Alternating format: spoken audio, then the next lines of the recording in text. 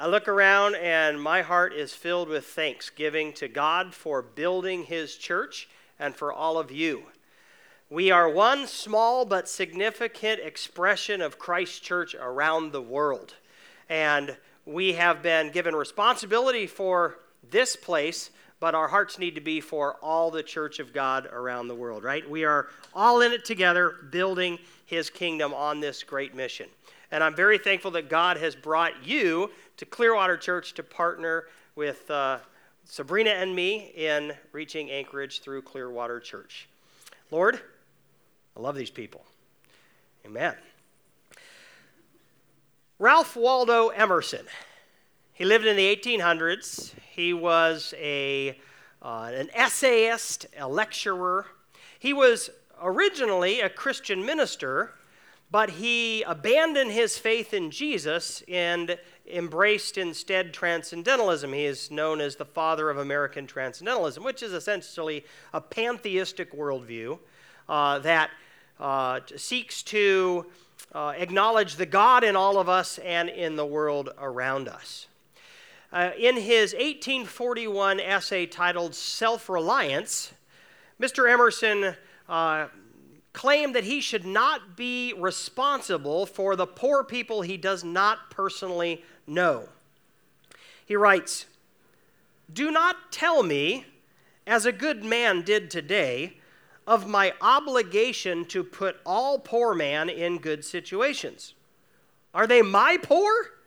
I tell thee, thou foolish philanthropist, that I grudge the dollar, the dime, the cent I give to such men as do not belong to me, and to whom I do not belong." Are they my poor? That's the question. Think about that. The poor people in Bangladesh, in Palestine, in Mountain View, you don't know them personally. Should you feel any responsibility for them? You didn't make them poor. Should you feel any kind of obligation to help alleviate their suffering? Are they my poor? I pray that by the end of this message, we would all say, yes, they are my poor because they matter to God. They're God's poor. And those of us who are called by His name, His heart should beat within us, a heart for the poor. We should care about their suffering no matter how they got there, and we should work to alleviate it. So we are, all summer we've been studying the book of 1 Corinthians. And in this series, there have been a lot of great messages. And if you've missed any of them, you can catch up online at clearwater.church. You can download the Clearwater Church app. But in today's text, the Apostle Paul is encouraging the Christians in Corinth to raise money for the poor in Jerusalem, for people they did not know. You know, the Bible has a lot to say about caring for the poor. As I reviewed the biblical teaching this week, I have to say I was personally convicted. Here is one of these biblical truths that I'm going to proclaim because it's biblical truth, but I sit with you under judgment. I am a novice in this area. Lord, help me. In Proverbs chapter 19, verse 17, God says, "Whoever is generous to the poor lends to the Lord, and He will repay him for his deed." This is a staggering statement. God is saying, if you give to the poor, I become indebted to you. I asked Pastor James, I said, is there anything else in Scripture you can think of where God says, if you do A, I will owe you? I can't think of anything in the Bible where God says, if you do this, I will become indebted to you, except right here. God says, when you lend to the poor, it's as if you lent to me, and I consider myself indebted to you, obligated to repay you. Do you not want God saying, That's right, I owe Sally. I owe Mike. I got to repay her for her generosity to the poor. Who doesn't want God going around feeling like he's indebted to us? He chooses to. That's how important caring for the poor is to the heart of the Lord. It's so on his heart that he says, when you join with me in caring for the poor, when you do that on my behalf in my name, I consider it caring for me, and I will repay you. On the other hand, in Proverbs chapter 21, verse 13, we're warned, whoever closes his ear to the cry of the poor will himself call out and not be answered. You want God to have his heart hardened towards you? Have a hard heart toward the poor. Ignore their cry for help. Are the poor crying for help? Yeah, they are. We can listen and respond, or we can close off our ear. So this is a big deal. It's a big deal. Turn in your Bibles, if you would, to 1 Corinthians chapter 16. I'm actually going to start in the last verse in chapter 15 and then get into the first 4 verses of chapter 16. Now, I'm skipping chapter 15. Pastor James is going to preach it next week. It's about the resurrection of the dead, and it's going to be awesome. So we thought we're going to end our series on the high note of the resurrection. You do not want to miss next week. 1 Corinthians chapter 15, starting in verse 58. Therefore, my beloved brothers, be steadfast, immovable, always abounding in the work of the Lord, knowing that in the Lord your labor is not in vain. Now concerning the collection for the saints, as I directed the churches of Galatia, so you also are to do. On the first day of every week, each of you is to put something aside and store it up as he may prosper, so that there will be no collecting when I come. And when I arrive, I will send those whom you accredit by letter to carry your gift to Jerusalem. If it seems advisable that I should go also, they will accompany me. 10 years earlier, there had been a severe famine in Jerusalem. And apparently the land had not yet recovered. Plus, the Christians were most likely ostracized because it was a Jewish culture, and the Christians were considered sort of heretics and probably had been kicked out of many of the families, and probably their businesses were not visited as often, patronized by other Jews who were, putting them in prison and other things. And so there are poor all over the world, but the Christians in Jerusalem were especially bad off. And so Paul made it part of his ministry to raise funds for the poor Christians in Jerusalem amongst the Gentile churches. And Corinth was a very wealthy city. And so many of the Christians in Corinth had wealth. And Paul is saying to the Corinthian Christians, as he had the Galatians and Macedonians and others, I want you to raise money that's going to get sent back to Jerusalem for the poor. So if you remember, the church was kind of cared for its own. And there was a daily distribution of bread to the widows and the orphans and the very poor. And so here are Paul's instructions. And in these instructions, I see 7 principles about caring for the poor. First, give even to the poor you don't know. I suspect that most of the Christians in Corinth did not know a single Christian in Jerusalem. They didn't know these people. And yet they're being told to set aside money every week to take care of them. So, Ralph Waldo Emerson is wrong. We do have a responsibility to care for those we don't know. Secondly, give especially to the Christian poor. So this is a collection for the saints, for the Christians in Jerusalem. Now, we are to care for all the poor, our fellow man. Those are created in the image of God. It doesn't matter whether they are Christians or not. They might be Hindus, they might be Muslims, they might be atheists. If they're poor, they matter to God and they should matter to us and we should help. But we do have a special responsibility to care for the Christian poor. Galatians chapter 6, verse 10. So then, as we have opportunity, let us do good to everyone, and especially to those who are of the household of faith. We are brothers and sisters in Christ. We're a family. And just because we don't know some of our brothers and sisters, or just because they live on the other side of the world, doesn't mean we shouldn't care. And so we care for all, but especially for our fellow Christian. Third principle, give to the poor on a regular basis. Maybe even a weekly basis if we're going to be super literal here. Because here's what he says. On the first day of every week, each of you is to put something aside and store it up.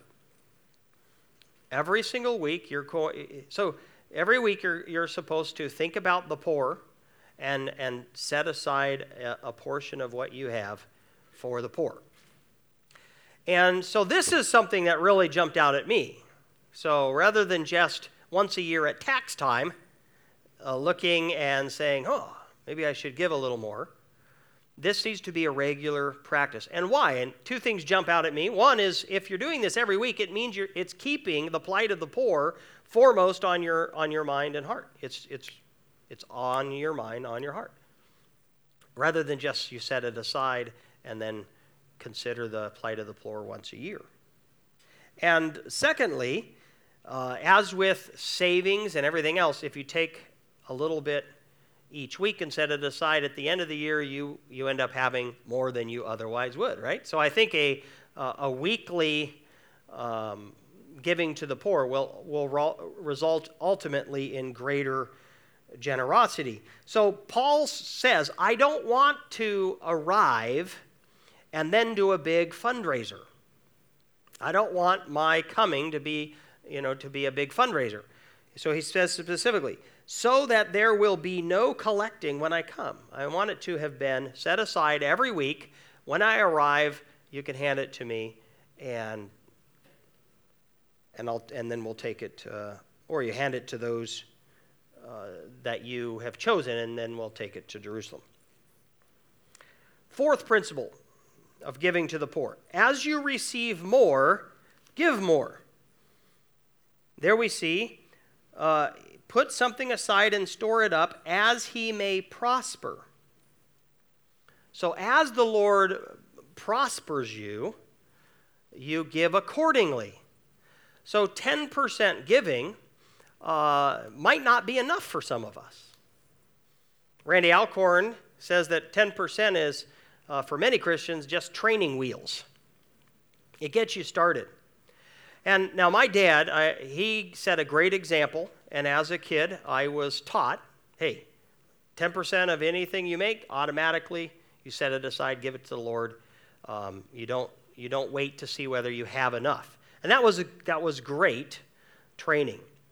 But a few years ago, I began to be convicted that 10%, now that I've become more prosperous, 10% was not enough.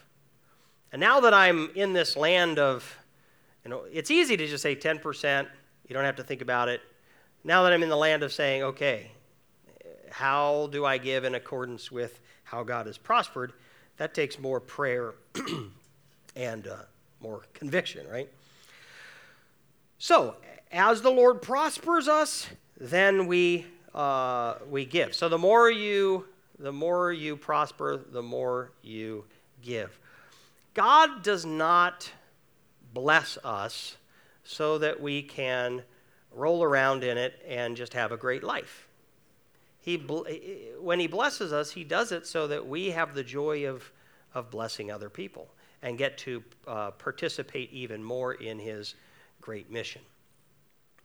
And so look, well, let me just say this. Being rich and feeling rich are very different. Why is it that we rarely ever feel rich, right? no matter how much we make. And even people, it's just known that you tend to make more, and we tend to inflate our lifestyles. And once again, we're feeling like if I just had a little bit more.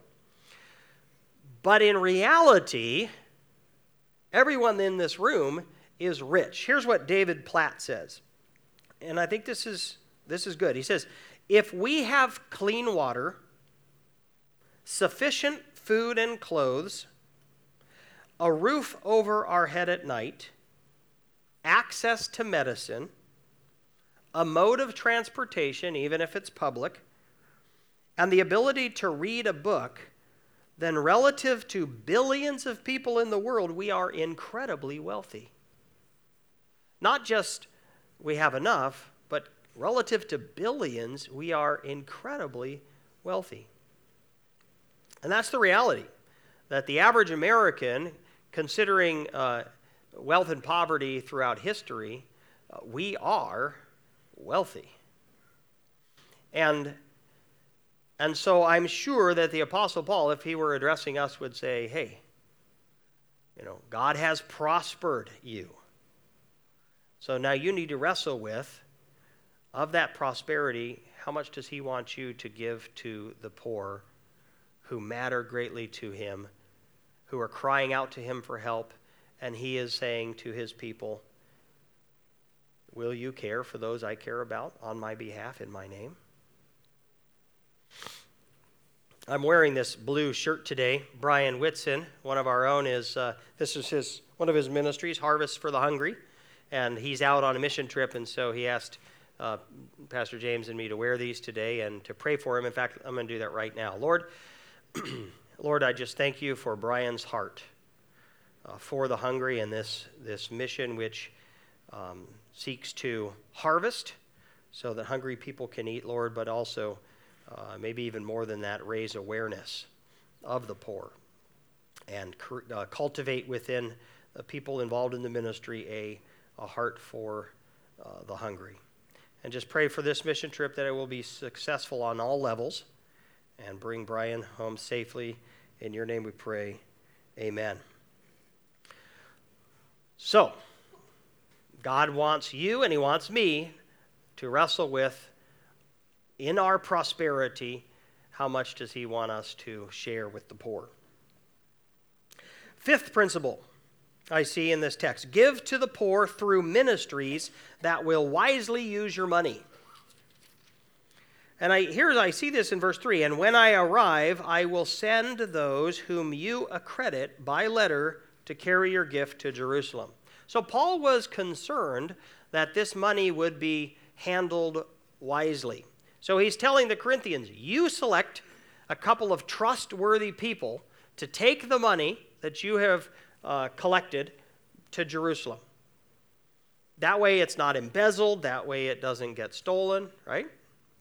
And so we can give money to the poor in unwise ways, but there are great ministries out there whose purpose is to care for the poor. And we can give through them and be confident that the money will be wisely spent. If you don't know, the Evangelical Council on Financial Accountability, this is a stamp of approval you'll see many Christian ministries have. And that means they've been examined by the ECFA, and they're, big thumbs up. This means you can be confident that that ministry is going to wisely use your money. Samaritan's Purse, Compassion International, Reaching Indians Ministries International, and other ministries are great ministries in which through which you can give to care for the poor. You can give here at Clearwater Church. We do a number of things to help the poor as well. But I don't, even though it does seem that in this day they're giving through the local church, that's probably because they didn't have Compassion International and Samaritan's Purse, right? So I don't want to limit your giving to the poor through Clearwater Church, although we too make good use of your resources.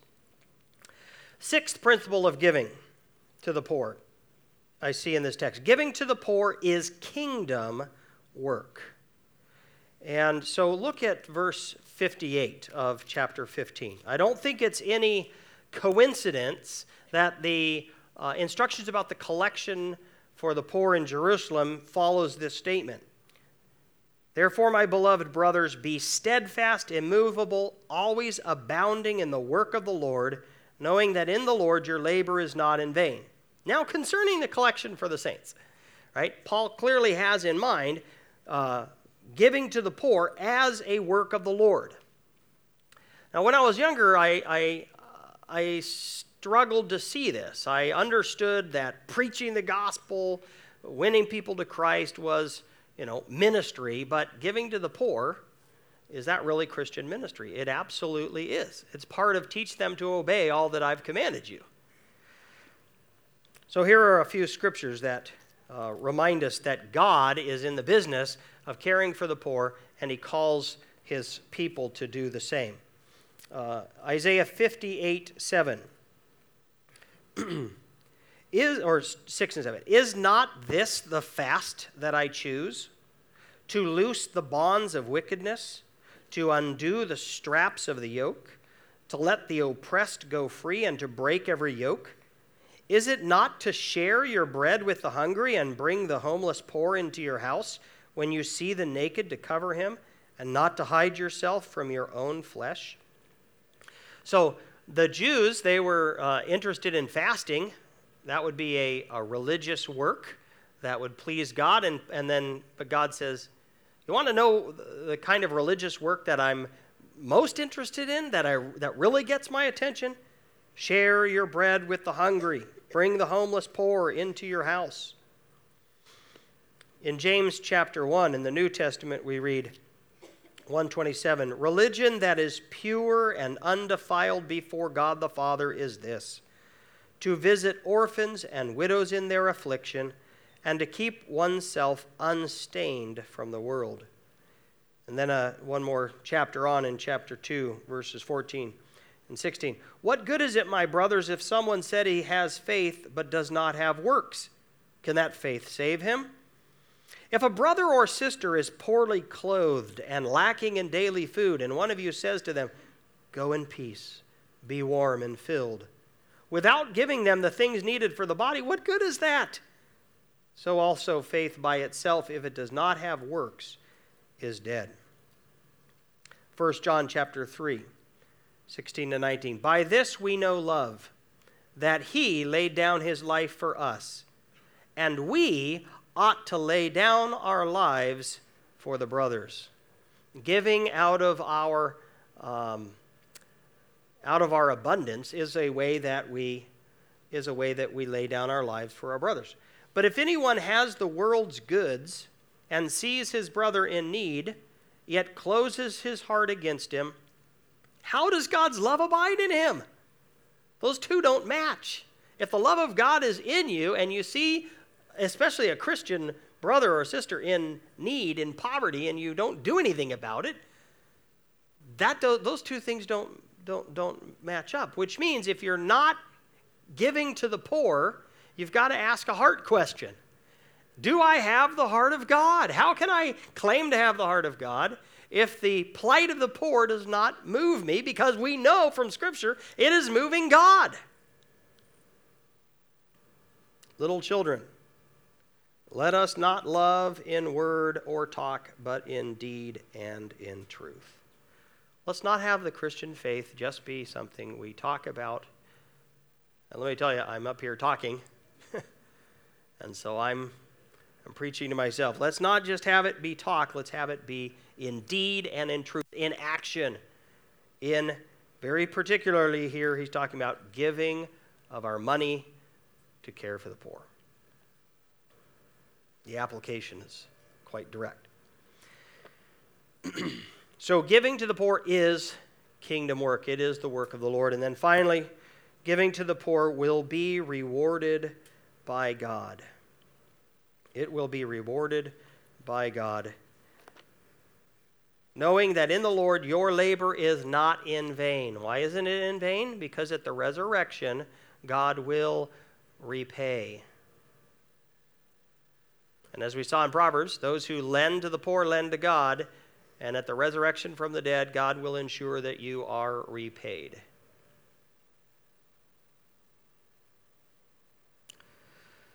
Isaiah chapter 58,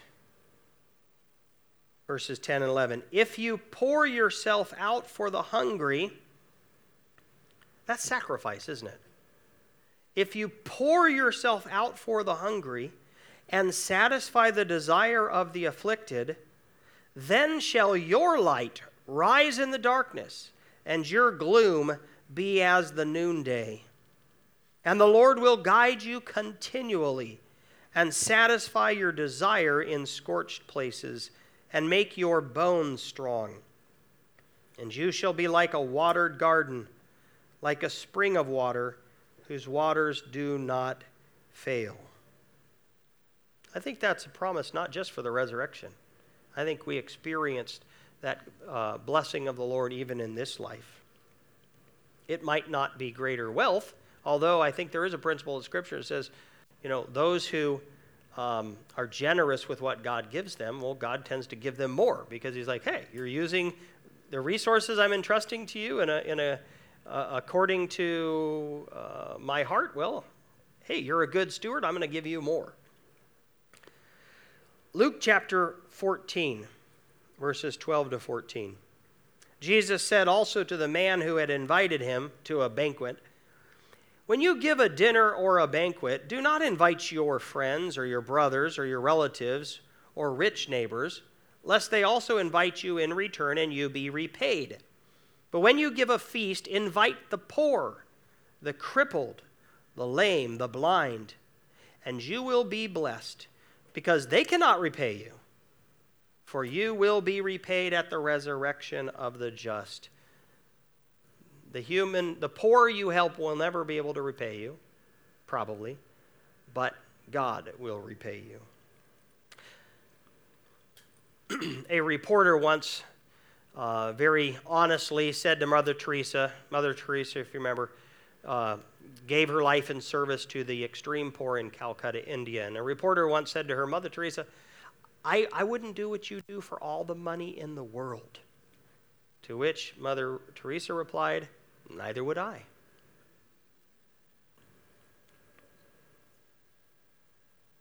Neither would I. She's not doing it for this world. She's doing it out of her love for God and her belief that she will be rewarded. That she's on mission with God, and God will reward her for all eternity because of it. C.S. Lewis once said, you never own anything until you give it away. Think about that. You never truly own anything until you give it away. Because until you give it away, when you die, it just turns to dust, right? If you die, everything that still you're holding on to still, it just goes the way of all things. But anything you've given away in the name of Jesus Christ, you get to carry it with you as eternal treasure. You don't truly own anything until you give it away. So we're going to take just a moment or two to respond to this truth of God's Word. So if you wouldn't mind bowing your heads and closing your eyes, and here's my question I want you to grapple with. Where are the poor in my budget? Because it comes down to that. Where are the poor in my budget? Grapple with that before the Lord and commit to making the changes necessary so that a year from now, if you were hearing this sermon, the answer to that would be clear and it would be honoring to the Lord. Where are the poor in my budget?